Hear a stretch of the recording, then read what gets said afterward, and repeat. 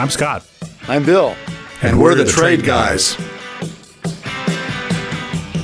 You're listening to The Trade Guys, a podcast produced by CSIS where we talk about trade in terms that everyone can understand. I'm H. Andrew Schwartz, and I'm here with Scott Miller and Bill Reinsch, the CSIS Trade Guys. On this week's episode of The Trade Guys, Scott and Bill host special guest Meredith Broadbent to discuss UK-US bilateral trade. They also talk about the recent WTO 232 decision and discuss this week's U.S. Africa Leadership Summit. All that and more on this week's episode.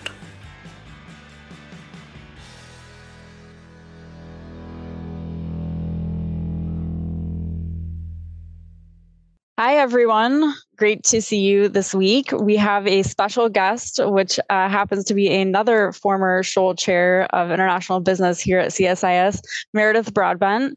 She was the former chair of the U.S. International Trade Commission, also Assistant U.S. Trade Representative for Industry at USTR, and she also has an otherwise illustrious career around town in trade. So some of my favorite people in the trade world all in one spot. So this will be a great episode today. Let's kick off with a topic that, Meredith, I know you've been following very closely, and you have a forthcoming report on the subject, which is UK-US bilateral trade. The UK has been engaged in this policy where they've been signing MOUs with individual states. These are not legally binding. So what significance do they carry, and what can we glean about the overall UK trade strategy? Thanks, Emily. It's great to be here. And I think it's an interesting development. We're looking right now, we've got a report coming out on the benefits of potentially negotiating a trade agreement with the UK for the United States. And I think it shakes out to be a pretty sensible, common sense way to proceed, given a lot of the other far-reaching economic trade objectives the administration has right now. We think it makes sense to probably tie down the bilateral relationship with the UK based on really our NAFTA agreement. We have a good consensus here about what we need in a state-of-the-art agreement, and we might as well take advantage of all the work that the administration and Congress did on USMCA to see if we can do something similar with the UK. And we picked out 4 or 5 sectors there where we think it's really going to be beneficial for U.S. industry. But that being said, there's not a lot of real enthusiasm in the administration that we can identify right now for moving forward with the UK. There's been some in Congress, but really a lot of silence in the administration about whether we should move forward with the UK. So we're hoping that in the new Congress, with potentially some Republican control in the House, that they'll look at it again and take a fresh look at whether there would be some benefits and some common sense reasons for going forward and getting it done with the UK. But to get to your question on this MOU strategy that the UK has adopted, I think it's fascinating to me in the sense that I don't think any other government has really ever done this with the U.S. states. They have gone to several U.S. states, Indiana, North Carolina, South Carolina. And now we're just hearing that conversations are going on between the UK Deputy Trade Minister and the state of California, which to me is really very interesting. The Lieutenant Governor is in charge there. Her name is Eleni Koulounakis, and she is head of the Economic Development Commission of California. She's a former ambassador to Hungary and has an international perspective on things, I believe, looking at her background. So the fact that the UK may be negotiating an MOU with, the 4th largest economy in the world, which is the state of California, I think it's about $3.7 billion of GDP there in California, means that there's economic interest in the country at large for moving forward with the UK. And as we know in Washington, sometimes that's what it takes, some interest, some noise, some enthusiasm outside of the Beltway to get politicians inside the Beltway to look at these things. The UK has successfully concluded MOUs with North Carolina, South Carolina, and Indiana at this point. And looking over these agreements, they're not binding as a matter of federal or state law, but they're very indicative of what the interests are out there and the partnerships that these state officials envision could be productive for both sides. And it talks about aviation, avionics, life sciences, different types of green energy, technological development, envisioning a lot of private partnerships between collaborating very sophisticated technological leaders on both sides of the Atlantic between the US and the UK. So there's a lot of just support for the concept of moving forward with the UK out there, and it seems to be growing. And the UK should be applauded for taking this initiative to really reach out beyond Washington and begin these conversations. Well, Meredith, I'm really excited by this because it shows real creativity in the space. The mood in Washington when it comes to trade is pretty grumpy right at the moment, and the administration is not ready to be pinned down to much of anything. They don't want negotiating authority. So we've talked frequently about whether there's ever going to be a really positive agenda, a market access agenda. But here you have a very important trading and investment partner like the UK deciding to not let that get in the way. They're going to do something. They're going to keep their country in the news. They're going to have announcements. And the announcements are all positive. I'm now a resident of the state of North Carolina, so I read through the North Carolina MOU. Meredith, you're absolutely right. This thing commits no one to anything, okay? You may cooperate on these kind of things. You may coordinate. You may work together. And then it basically says none of this is legally binding and you can walk away anytime you like. So it's less binding than an extended warranty on your car. But it does a couple of things. One is it reminds people that the UK is interested in deepening their relationship with the United States. For me, it reflects the fact that they understand us pretty well. They know that if you can't move forward in Washington, the states are sovereign entities. The states have authority over a lot of what passes for commercial activity in the United States. And why not go make some friends? So I'm actually encouraged to see this. The Brits know us pretty well, and we work together on a lot of issues when you look at the commercial ties in terms of investment. We have about 25% of Britain's total foreign direct investment stocks in the U.S. They're a $2 trillion investor globally, and about a quarter of those stocks are in the U.S. They are our largest foreign investor. The UK is our largest outbound destination for investment. So the roots are deep, and they're using those, and they're just not letting Washington politics get in the way, which I applaud them for. Well, I agree with that. It's clever of the British to figure this out. It's also a reminder of yet another missed opportunity by the administration. True. They're doing this because we don't want to pursue a free trade agreement with them. And this highlights our failure to seize the initiative. I would put a U.S.-UK trade agreement in the low-hanging fruit category, although I think when our paper comes out, the one that Meredith is just finishing up now, you'll see that it's more complicated than you might think, despite the fact that we are close and have been close allies for a very long time. When it comes to economic interests, there are divergences, and inevitably agriculture being a main one. There will be unhappy British farmers if we had an FTA, and there will be probably unhappy American farmers at the same time. So it's not like you can snap your fingers and we'd have an FTA. But it's, if you can't do one with the UK, who can you do one with? So it's depressing that we're missing the opportunity to move these things forward. As Senator Cantwell said in a hearing earlier this year, USTR ought to be able to walk and chew gum at the same time. And at the same time they're pursuing their priorities on worker rights and labor and the environment, we ought to be pursuing the economic growth and jobs priority as well. Meredith, can we go back to one thing you said earlier, which is that certain sectors seem riper in some ways for deeper cooperation? I'm wondering if there are a couple of sectors that you've identified as particularly fruitful for these MOUs or for greater cooperation between the UK and US. Yeah, but thank you.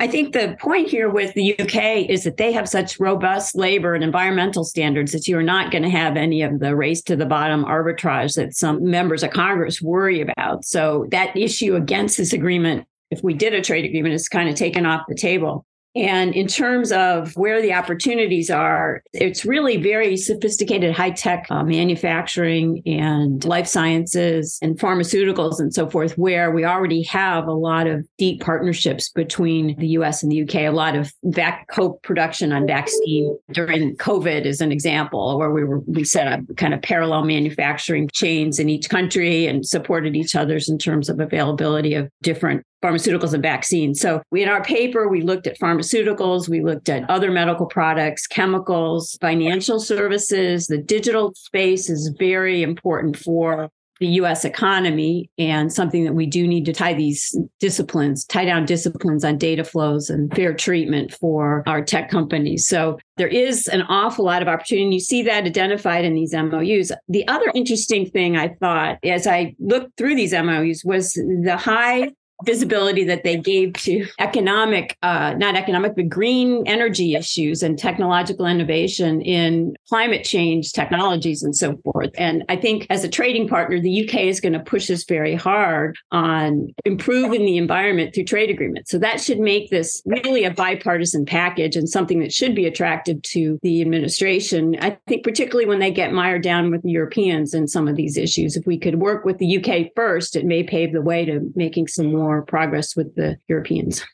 Well, let's move on now to something that made a lot of news. And I will just forewarn the listeners that Bill has promised us an epic rant on this one. And that is the WTO ruling on the 232 tariffs. So, Bill, do you want to take a first stab at that one?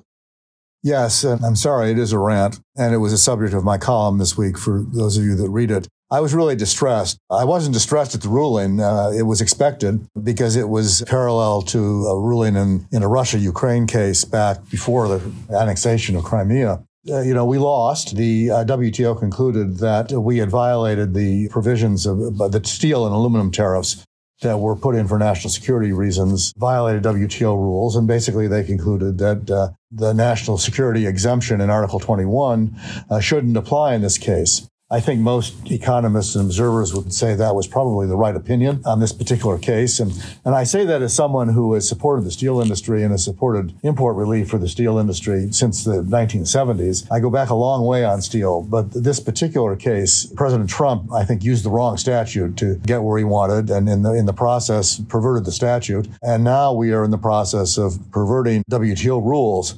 What really irritated me was not the ruling, but the USTR response to it, which was a defiant, nobody can tell us what to do response, and said for 70 years, the United States has maintained that the WTO can't second-guess countries on their national security exemptions.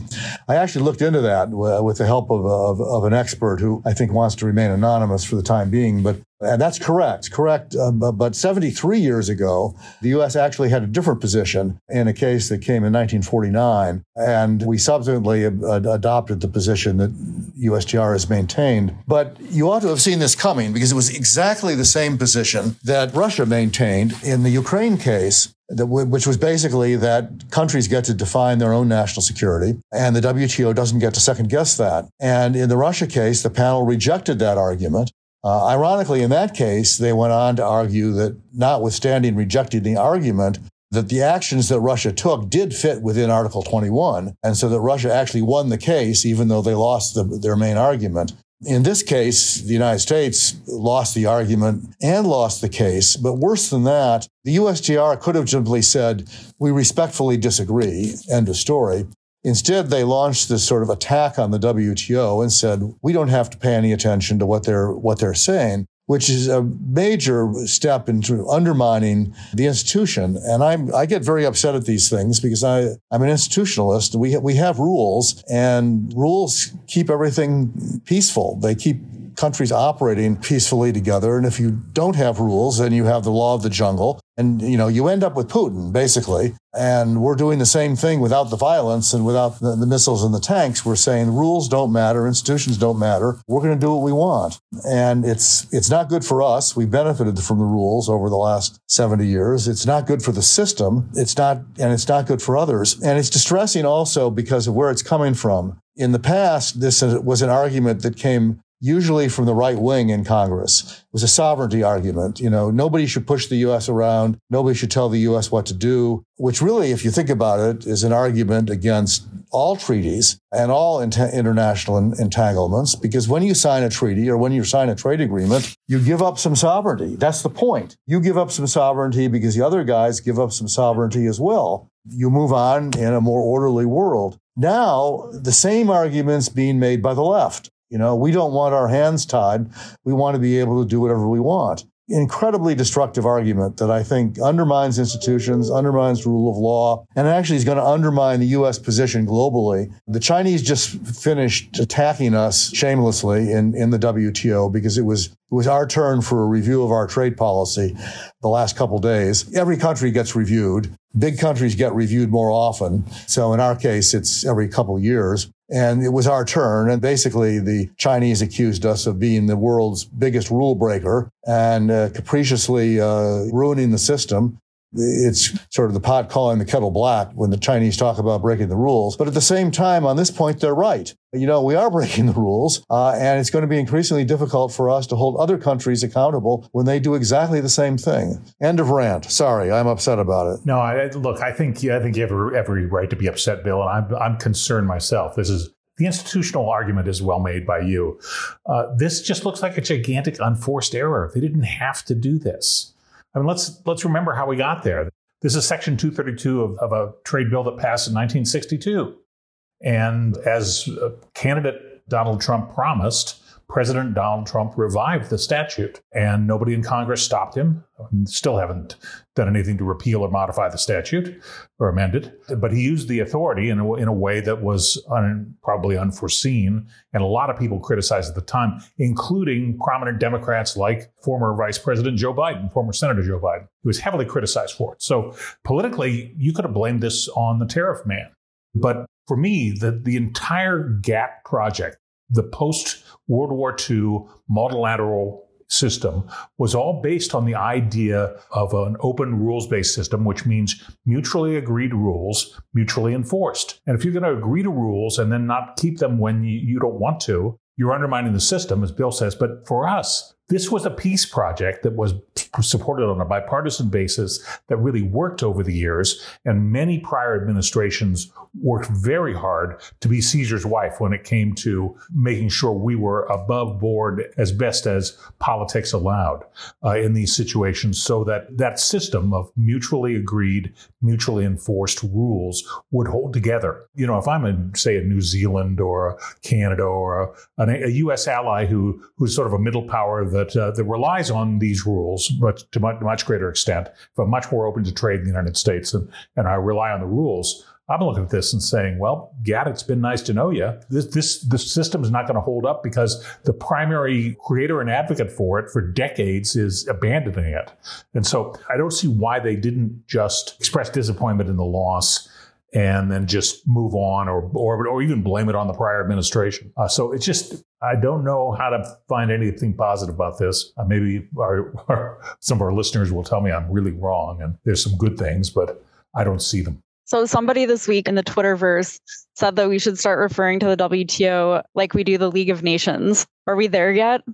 Where do we go from here? Maybe we are, maybe we aren't, but we're pushing it over the cliff with stuff like this. We're not trying to fix it. This is sabotage. If the administration's position is the WTO deserves to have respect as an international institution, I can't think of a worse way to act as a member. It's not the League of Nations yet. We've said previously on this podcast that I thought the Ministerial Conference 12 actually accomplished some things. It didn't accomplish everything, but it made some important progress. But if you want to rebuild it, bring it back to peak strength, you begin that by respecting its rules the way it is now. And you not respect the rules, you honor them and you implement them. Scott's exactly right. The word really here is sabotage. I think it's going to be very hard for us to go back to Geneva now and say we want to resurrect the dispute resolution process with a straight face when we're thumbing our nose at it in specific cases. What's distressing about it, too, is it's not just this. We're going to lose the next one, which is on the China tariffs. That's not a national security case. I think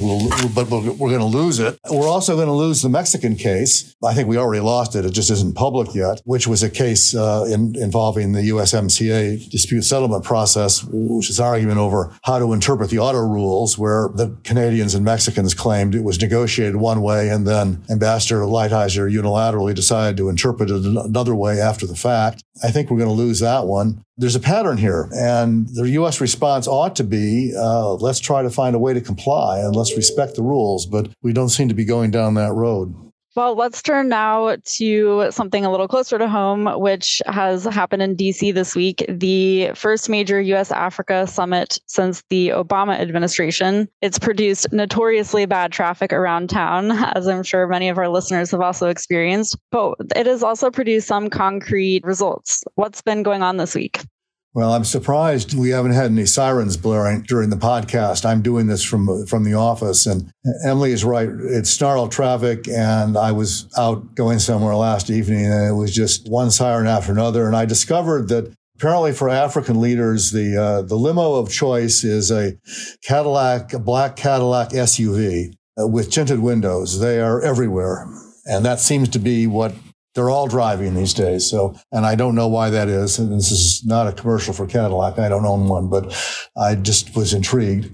Anyway, it appears there were some accomplishments. They had something like 40 heads of state and nearly 50 governments represented. And out of, I think, 53, that's pretty good. There were $15 billion worth of agreements, commercial agreements that were signed, deals made that were signed while they were here, involving 47 different countries. And one interesting one was with Cisco Systems for partnering with Africa diaspora and small business for $800 million in new contracts to protect African countries from cyber threats. And, cyber activity is growing very rapidly in Africa. It's kind of a generation skipping thing. Everybody's got a phone, and they're proceeding rather rapidly in some countries to a cashless economy. Everybody's paying on their phone. That makes cyber hacking, cyber security a really big issue in Africa. And Cisco is now going to be part of a major project to deal with that. In addition, there was an interesting deal struck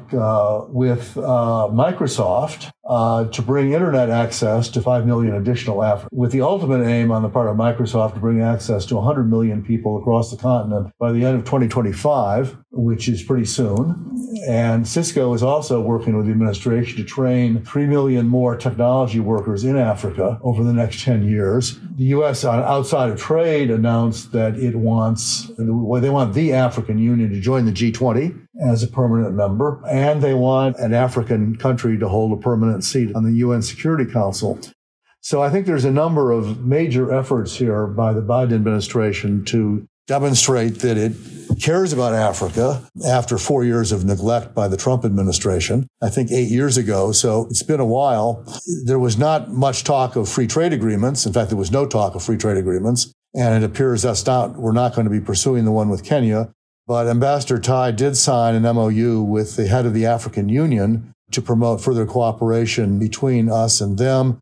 And the conference yielded a quite enthusiastic endorsement of the African Continental Free Trade Agreement, which is in the process of implementation and involves, as I recall, all but one of the African countries. And for those of you that have studied Africa know that a lot of the problems there are simply regional borders and regional lack of regional trade. There's a lot of Europe-African trade in both directions, and there's a lot of trade in raw materials, but there's not as much commerce back and forth across borders as you would think.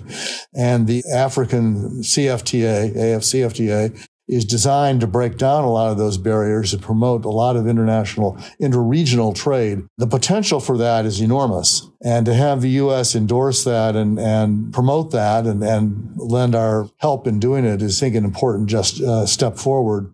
So I think it was useful. I'm sure you're going to find African leaders who wanted more, but it was an important step. I hope now that it won't just be forgotten by the administration until we do the next one of these several years from now, but that all these promises to work on cooperation and future deals will actually translate into jobs and growth on the ground here and there.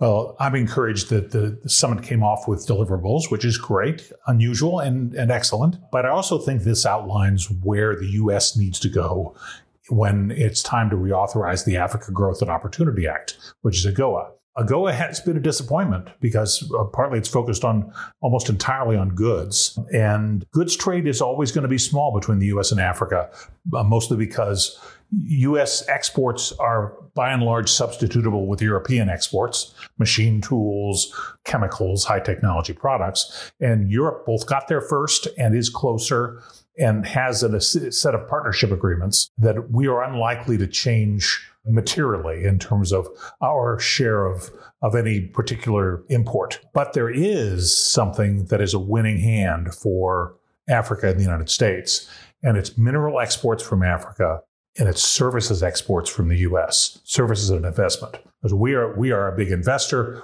We have as you saw with the Cisco and Microsoft announcements, there are services exports that would be massively beneficial to Africa, and they have developed material extraction projects, which we need for the green technology advancements, and we don't want to buy from the other customer, China.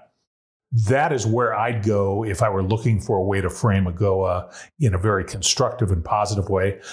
Bill's right. The intra-Africa trade flows deserve the focus. That's where the important barriers exist. I'd eliminate those barriers all before I'd start working on trade agreements with the U.S. or really any external partner, any non-continental partner, I should say. But in the meantime, there's a lot can be done.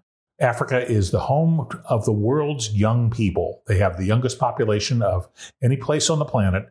And getting those young people using American technology and solving their problems and improving their living standards would be a great thing. There's no reason that what happened in East Asia over the past 30 years couldn't happen in Africa over the next 30 years in terms of human development. So I think there's a program there that this event at least sketches the outlines of. As I recall, I'm told by one of our Africa experts here at CSIS, the average age in Africa is 19. Mm-hmm. In Germany, it's 49. In the United States, I think it's in the 40s, but not as high as 49. Africa really is the continent of the future. The cynics say it's been the continent of the future for the last 30 years, and there's something to that. And I'd be remiss if I didn't say that one of the real obstacles to further investment in Africa, Western investment in Africa, is corruption, which is a big problem in Africa. It's not the only place it's a problem, but it's one place where it's a big problem. And until African governments can get more of a handle on that, I think you're going to see a lot of Western companies nervous about investing there. I'd also say the United States did not entirely miss the opportunity to think about itself in these meetings. The president didn't meet individually with every head of state. He met with one group, mostly groups that have had problems with elections and actually civil wars in the past, to encourage them to move forward to have free elections. But I think he also ended up meeting, among others, with the heads of Zambia and the Congo, the Democratic Republic of Congo, both of which are major producers of minerals that are going to be important. Zambia is, I think, the 6th largest producer of copper, and the Congo produces 70% of the world's cobalt, which is a key ingredient in batteries. And both of those are key ingredients. The United States didn't miss the opportunity to try to cement relations with countries that I think we're going to need going forward to meet some of our own supply chain resilience goals. Well, I was going to say this can't be an episode of The Trade Guys if we don't briefly talk about the EV tax credit. So there you are. I snuck it in. Yeah, well, thank you, Bill. We've heard a lot of backlash from Europeans, other close allies like the Koreans about various provisions of the IRA. How has Africa responded? Do they stand to gain from this if the United States continues to pursue these MOUs for critical minerals? I don't think there's been much response publicly or politically. There's not a big automobile industry in Africa. I think there's some manufacturing in South Africa, but nobody's really spoken out about the law. To the extent that there's going to be a significantly increased demand for minerals that go into battery production, which include minerals that are mined in Africa, that's not the only place they're mined, but include minerals there. You may see something of a boom in Africa, or at least a lot more interest. Of course, from the African standpoint, I don't think that's entirely what they're looking for. They don't want really economies that are based on exploitation of raw materials. That's sort of that's what the colonialists did. I think the African nations would like to develop a more modern economy. They'd like to see more manufacturing. They'd like to move up the value-added chain and not just be an extraction economy. And so, while I'm sure they're going to welcome more opportunities, I think they're going to try to figure out a way to move up the value-added chain and maybe even if it's just processing of these minerals, in addition to extraction, or even some of the manufacturing part of the process is what they're going to be looking for. We'll see if investment goes in that direction. Well, that's where American technology and American know-how can help a lot. Well, thank you all for a very lively episode. It's been a pleasure having 3 Shoal chairs, 2 former, 1 current. And just a reminder that we will take a brief hiatus the next 2 weeks. Even the trade guys take breaks and celebrate the holidays. So we will be back in the new year, and we look forward to checking in then. Thank you. Thank you.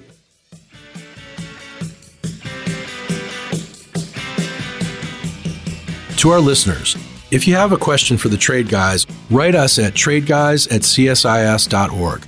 That's tradeguys@csis.org. We'll read some of your emails and have the Trade Guys react to it.